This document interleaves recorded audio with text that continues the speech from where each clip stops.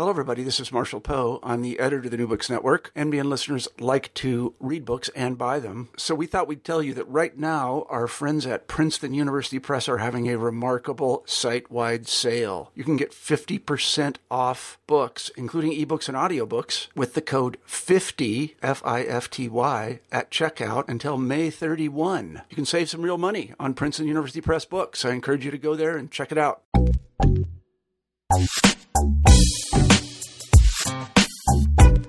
Hello, everyone, and welcome to New Books in Technology. I am your host, Jasmine McNeely. You know, when we think about technological inventions and innovations, do we think about them as events occurring at one time in only one place?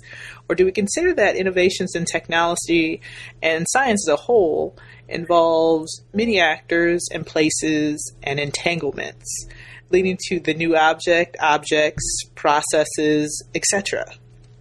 On the show today to examine this question with us, we have Amit Prasad, who is an associate professor at the University of Missouri-Columbia and the author of the new book, Imperial Technoscience, Transnational Histories of MRI in the United States, Britain, and India. So welcome to the show, Amit.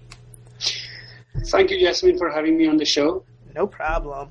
Well, first of all, one of the things we like to do when we have an author on the show is allow them to give us some of their background. So please tell us a little bit about yourself. Well, broadly, growing up in India, you see, you almost always hear these stories wherein that how the British colonialism occurred because of the influence of technologies. Mm-hmm.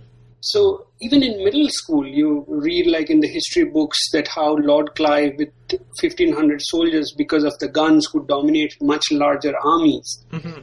And this is not about specific instances or incidents, but rather a broader understanding of how different societies are organized. Mm-hmm. Something like Michael Adas calls machine as a measure of different societies. And that became a very important part of, you see, the colonial history and the arguments about colonialism, that how technology played a certain role.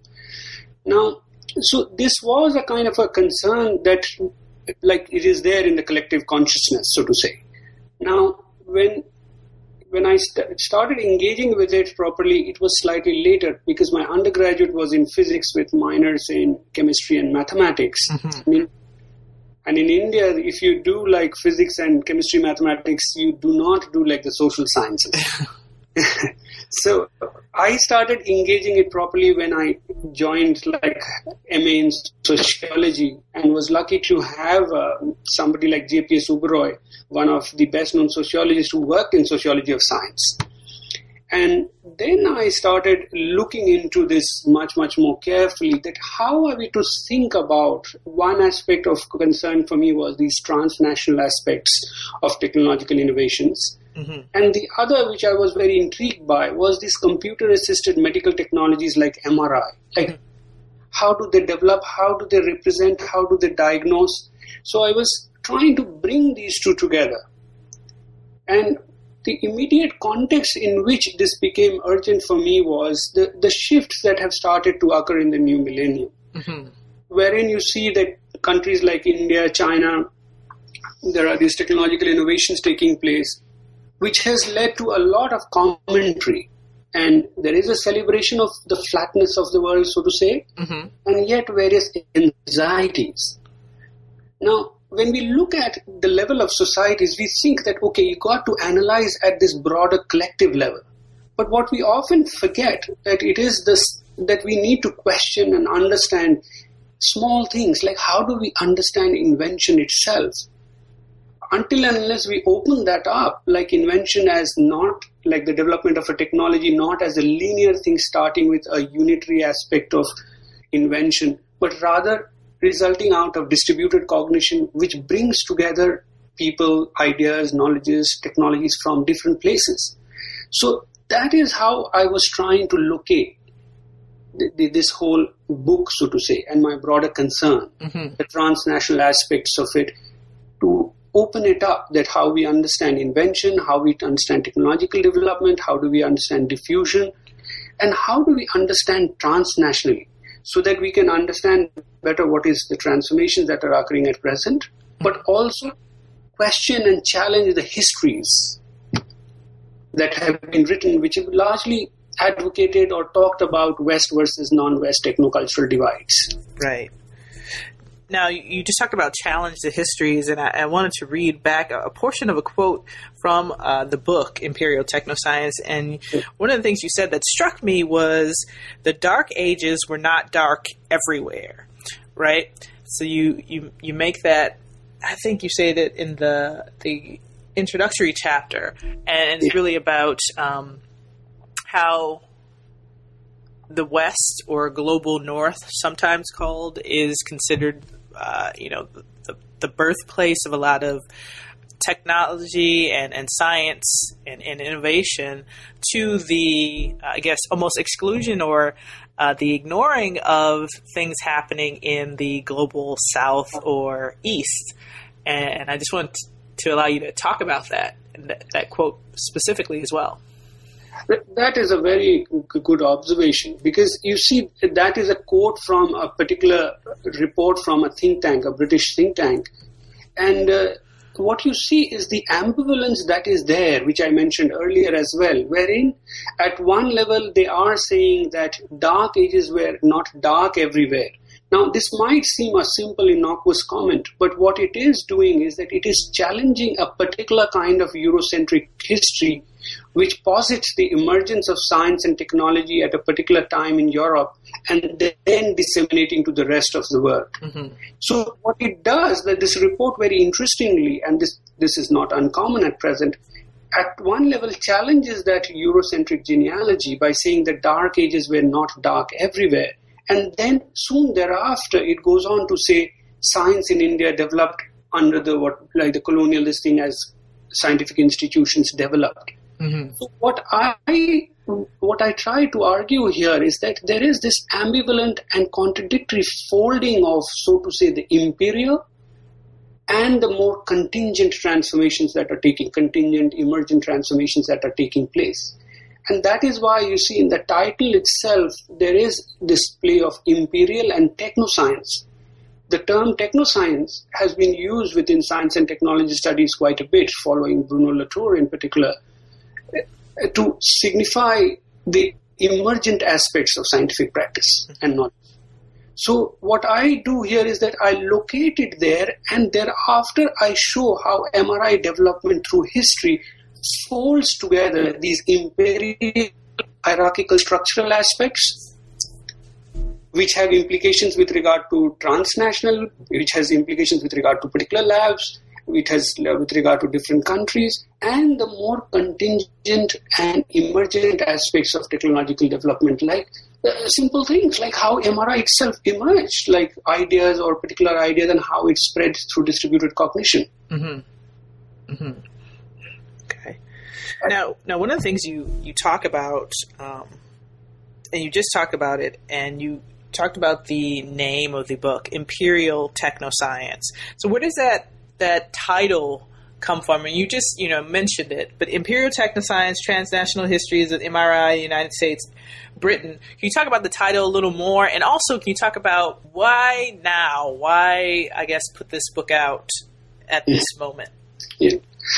Again, that's really important to think about that way, because there is, like, when I put Imperial Technoscience, for anybody who knows the use of the term technoscience, and because it is not commonly used, it is largely within the science technology studies literature, but it is becoming more common. Bruno Latour uses it, and then it has become very, very common within this field of study to signify this open, emergent, forming aspects of technoscience or science and technology, rather than something wherein it is already the knowledge, the disputes are already settled. And there is a lot of emphasis within science and technology studies on the emergent aspects of science, on the fact that science is more about bricolage and bringing together, rather than something which is already, there are these ideas which are just implemented. Mm-hmm. So there is that aspect which is very, very important, because what it does is that it opens up opens up the history and sociology, not just with regard to particular technology, particular historical events, but also the broader classifications of societies that I mentioned earlier about. So one line of analysis follows these open and emergent aspects. But what I do is that I parallel it together with these hierarchical, what I call the imperial. Mm-hmm. Now, I specifically use imperial also because of the fact that very often these hierarchical structural aspects in the transnational context are held together by this idea of Western exceptionalism, that science emerged in Europe at a particular time and thereafter it just disseminates to the rest of the world. Mm-hmm. But the argument being that this imperial, the Western exceptionalism, is built upon not just as a discursive category, but also fed through various structural aspects. For example, the emergence of big science, which requires not just funding, but in a big scale, but also collaborations in a very, very big scale, which automatically starts excluding. So what I did was, by bringing these two together, I did not want to be reductive in the sense that it is just imperial, mm-hmm. or it is just emergent. I show the folding of these two together and how they impact each other, so to say, the imperial aspects and the emergent aspects. So the subtitle, in a sense, that initially when I had started working, I thought I would do a comparative of United States and India. Mm-hmm. And what I realized that even if you were to add much more data and detail, what ends up happening is that it again can easily get folded within a West-non-West divide. Mm-hmm. So what I found was that with regard to MRI, Britain was actually a very, very important center in the 1970s. And then it shifts from there to US becoming the major center in 80s. So I started writing these transnational histories wherein I show these entangled histories of MRI development in United States, Britain, and India.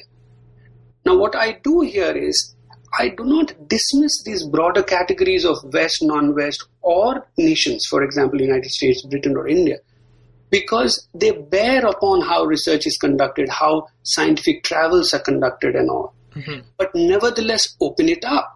So, for example, when Britain was the important center in the 1970s, scientists from different parts of the world, including the United States, were going to Britain to do research. When in the 80s it shifts to United States, again, a lot of scientists from different parts of the world, they shift to United States. Mm-hmm. So one central argument in this book is rather that when a country becomes or a region becomes the center of techno-scientific innovations, it is because it is directly or indirectly a receiver of, or it's the center of flows of knowledge, technologies, people from different parts of the world. So in that sense, what it does is that it opens up and shows the entangled aspects of inventions, innovations, technological development, and diffusion. Mm-hmm. Mm-hmm. I hope I clarified somewhat at least. Oh, absolutely. Absolutely. One of the things you just mentioned also, and it's mentioned in the book as well, is the idea of big science. Now, we hear about now one of the buzz terms is big data, but we don't really hear about big science a lot. And I was wondering if you could talk a little bit about big science and what that actually means, particularly within the context of this, of your book. Sure. And that again is something to put together. This is very interestingly that you put together these two. The concept of big science was proposed actually to signify the expansion of scientific research in so many different axes. Mm-hmm. One was the economic, the other was geographical, third was in a variety of ways you could think of. Also knowledge sharing in certain ways. So you see in particle physics labs, for example, there are thousands of scientists who are working together. And research from elsewhere is brought together and it requires a lot of expense, all these connections and networks. So the idea of big was not merely in the economic sense, mm-hmm. but a much, much broader transformation that comes about, largely after World War II. In fact, many people see the atom bomb project as signifying the beginning of this kind of a, some people call it company town of way of doing research or so.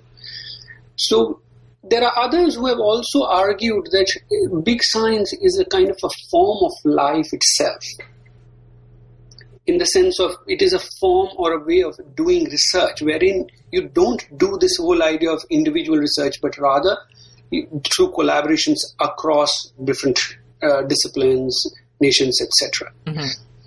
Now, in the context of MRI research and like the related NMR research, you see that the scientific groups were usually 5 or 8, but at like the number of people who were involved, not that big. But nevertheless, there was the economic scale shifts very, very dramatically. Mm-hmm. I'll come to it and explain in a bit more further.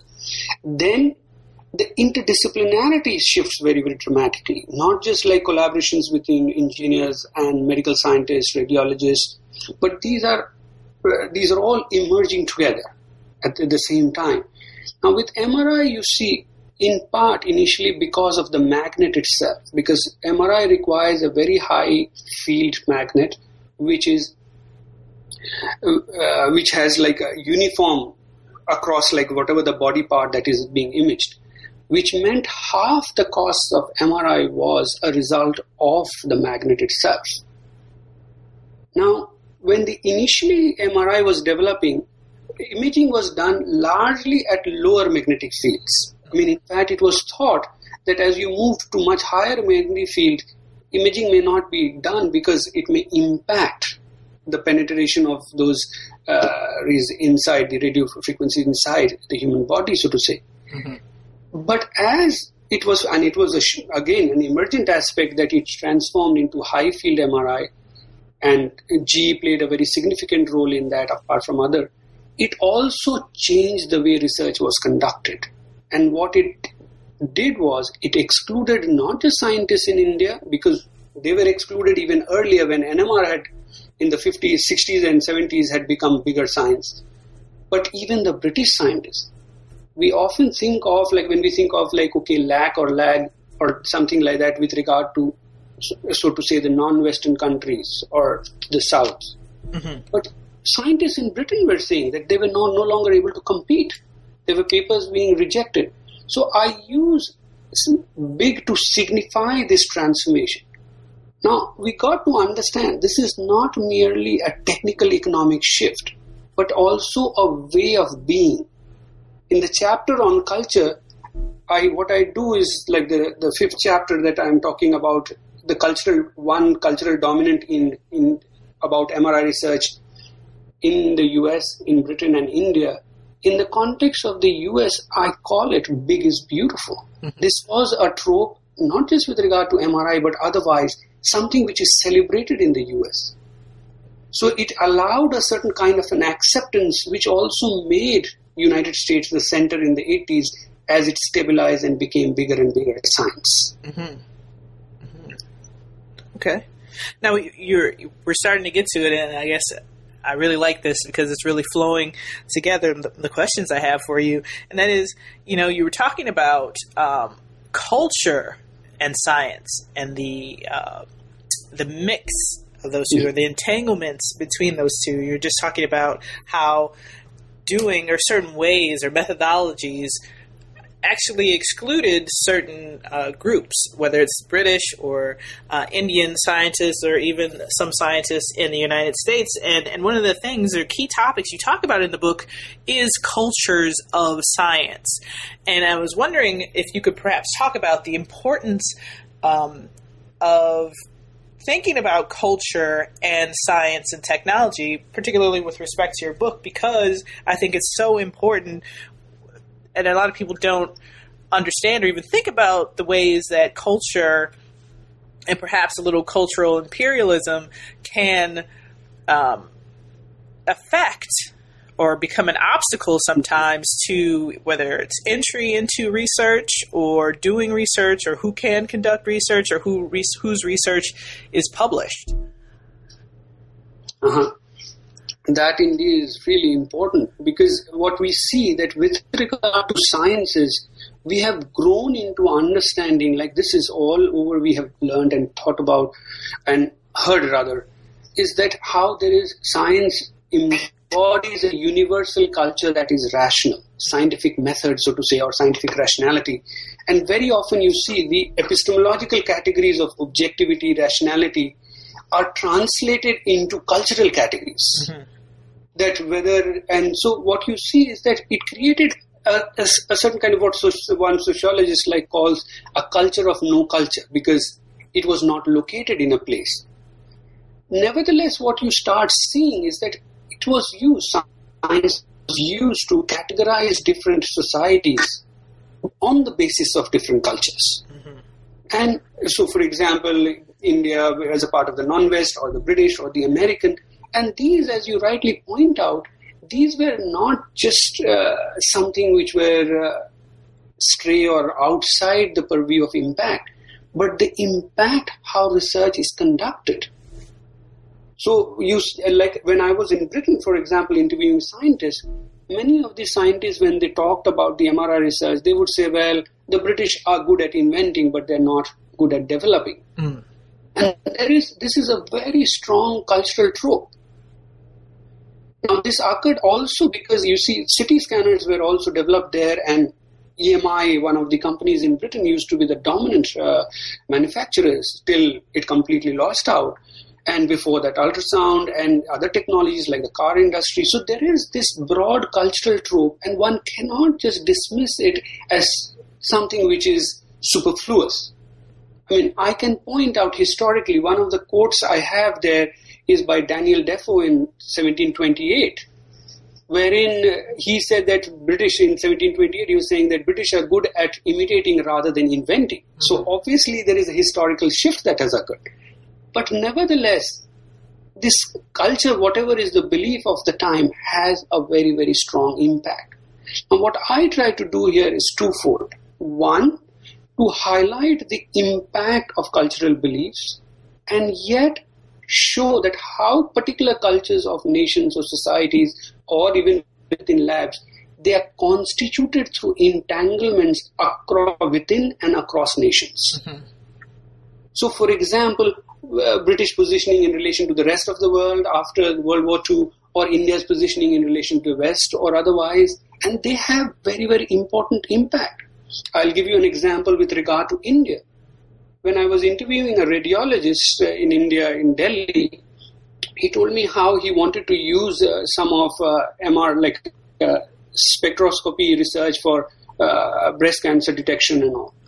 So I said, do you know that All India Institute of Medical Sciences, where I was conducting my research, has done some really good studies on this? And the person did not even know about it. So the cultural belief of the West, non-West divide comes to impact how they look for information. And I found very often that when Indian scientists were thinking about, when the first MRI was imported at Institute of Nuclear Medicine and Allied Sciences in 1987 in Delhi, I interviewed the director of that institute, and he had no idea that India was the first place where Paul Lauterbur, one of the persons who received the Nobel Prize, where he made the presentation in 1973. And there was already a research body. So there is almost a disconnect. Mm-hmm. So what I am implying here is that these cultural beliefs, so to say, they are embodied in various social, economic, structural issues as well as technical aspects. And they are entangled in the transnational context, the discursive imaginaries, and they impact how we do research. Same thing with the US. You see, the belief in big is beautiful also propels a certain kind of a research. Mm-hmm. So in that regard, what I am focusing on and I'm trying to emphasize here is that how scientific culture is not one of those universal or whatever the way we understand objective, which is completely outside the context. It is located. But it is located not in the fossilized sense of particular society being a particular kind of attitude or a particular nation having a particular kind of scientific attitude, but rather as in the confluence of entangled histories. Technical, social, cultural, economic, all these together, and they shift. So, for example, in India now, the shift is dramatic. In 2001, when I was interviewing when I was interviewing some scientists, they told me that how they did not patent because their research, because they thought in India, the goddess of Saraswati and goddess Lakshmi, that is goddess of knowledge and goddess of wealth, they don't go together. And this is intriguing. And now there is a glut of patenting going on. Now, what happened? Did the culture suddenly shift? It did shift, but it shifted parallel to these entangled transmissions. Okay.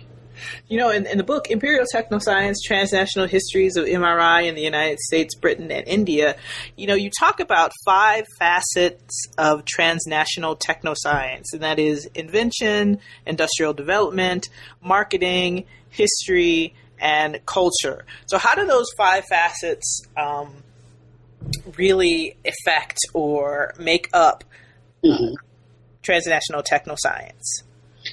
That again is a very, very important distinction for it. Like when we think about technological innovation, usually a linear history is presented whereby the idea is that, okay, there was an invention, largely seen as an idea.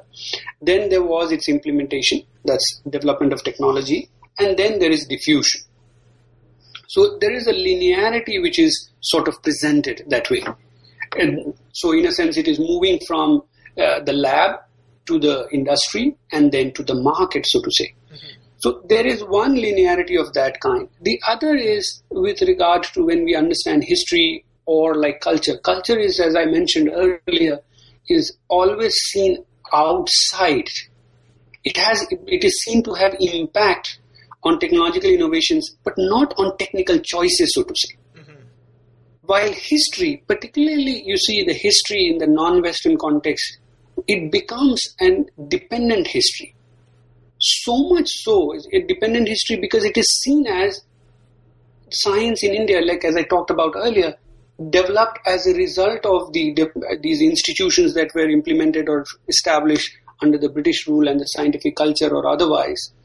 So what you start seeing is that there is, let me go one by one to explain it in a way so that it doesn't become, because you said like it is addressing to largely an audience of non-academics as well. So there are these 3 elements that I'm discussing here. One is to deconstruct the idea of the history of technology within this linear frame starting from origin, invention, development, and diffusion. So what I do is that each of these, you see, I open it up. And I try to show that how actually these are entangled together. Like the market itself impacting the trajectory of MRI, so to say, in a certain way. Or like the industrial involvement in a certain way impacting even our understanding of MRI. We, for example, forget the fact that MRI as the name was given in mid-1980s. That was almost the same time when the FDA gave approval for the MRI use. Because earlier it used to be called nuclear magnetic resonance scanner because it developed from NMR. So what you start seeing is that the history itself gets rewritten as we move further through these developments, through this marketing, through this expansion. So one element I was trying to deconstruct and open up through the imperial and the emergent aspects of science was this. The other was more specifically with regard to history in the context of the non-West. Now, as I mentioned, history in the non-West becomes a dependent history, wherein it is seen that whatever is happening in the non-West is a result of the influence of the West or engagement with the West. Now, the impact of it is so much that even history is not written. So, for example, with regard to MRI research, I found only a 1-page note on nuclear magnetic resonance research, almost no other historical document. Not even when did the first MRI come to India or things like that. Part of it is presumed to be dependent.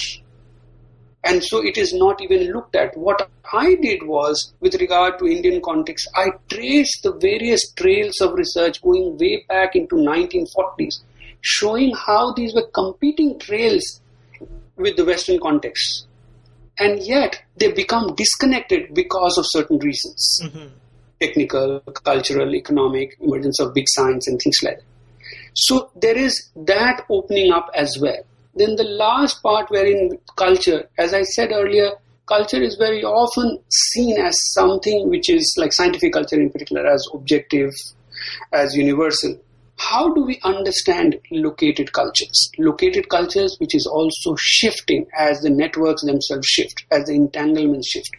So in a sense, the reason why I focus on, to go back to the thing, I focus on these 5 key elements of history of technology is to deconstruct it and open it in a way that we can see the hierarchical as well as emergence aspects of technological development. How it transforms our imaginaries, how it transforms our way of looking at things, and how should we think about now technological innovations. So what are the larger implications of a study in a book like this? When we think about other socio-technical systems and also technological innovations, particularly now when innovation is happening at such a rapid pace, comparatively, perhaps, what are the larger implications of transnational histories like this? I think that is indeed very, very important to think those ways because of, let me just list, like one is with regard to having technological innovations themselves. It is rather important to understand that how innovations take place through the distributed cognition, through the entanglements. I'll give you an example of India because there it becomes much more stark because the movement and the flows of people, knowledges and technologies are slightly more difficult, wherein you start seeing that people are talking of an indigenous technology which is almost exclusively developed within India. My argument is that you cannot think in those ways.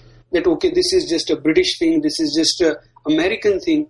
Because as I talked even earlier, even with regard to Britain, that when Britain was the center of MRI research in the 70s, it was to quite an extent because it was able to garner expertise from different countries, different places together.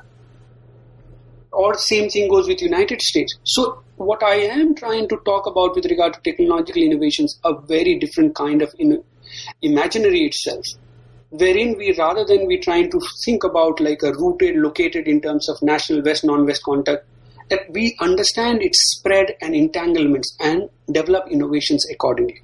So one is with regard to just technological innovations themselves. And I am trying to get directly involved in some of these.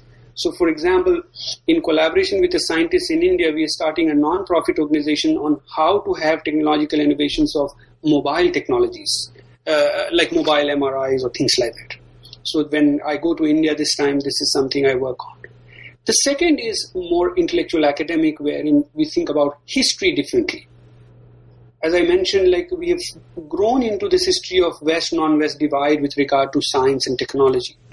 But my argument is we need to radically question it. What do we mean by scientific revolution? What implications does it have by having a historical marker like that, particularly with regard to West, non-West divide kind of a thing?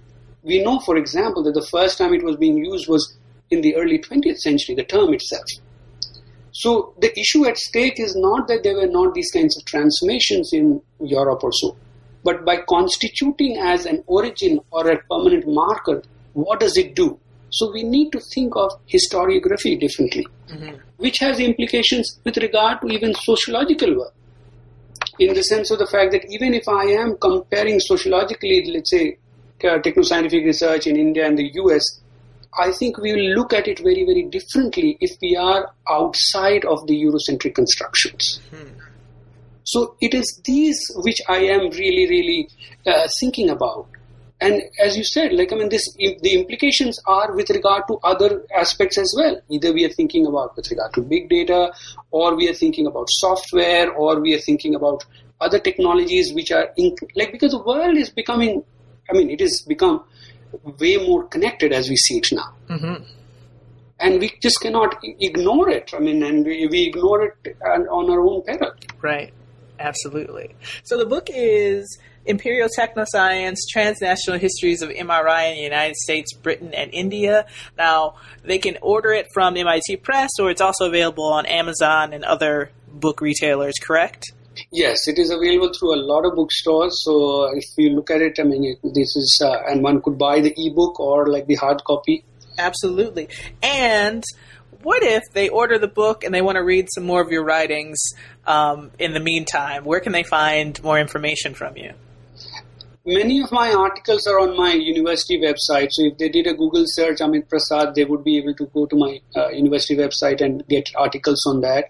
And my broader concern remains, how do we rethink about the transnational aspects of technoscientific innovations? And so in a sense, now my present work is again going into embryonic stem cell therapy and stem cell therapies. Mm-hmm.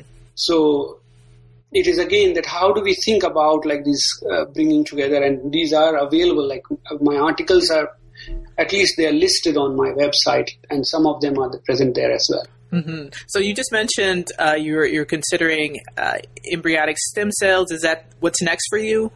I have been working for the last couple of years on embryonic stem cell therapy and stem cell therapy. And again, the idea was how do we think of, because this is much more controversial, both in ethical terms as well as scientific medical terms, mm-hmm. that it is there. But nevertheless, there are a lot of patients from the United States and Europe who are going to clinics in India to receive this treatment. So I started conducting a kind of fieldwork in a particular clinic in Delhi in 2012, and I interviewed quite a few patients as well as the doctors over there.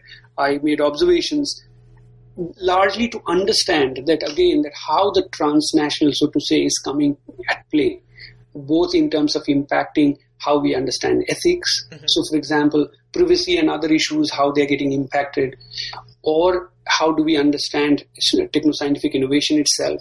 Like this particular clinic has been providing stem cell therapy for the last 10 years. So 14 years. So 12 years actually. Mm-hmm. So how do we understand these? So this is what I have been working on right now. I am going again in another 15 days, I'm going again to India to complete my fieldwork. Great. Well, that sounds good. And we look forward to hearing more about that, as well as picking up and reading Imperial Technoscience, Transnational Histories of MRI in the United States, Britain, and India. Amit, thank you again for coming on the show and talking about this with us today. And this has been New Books in Technology. Have a good week.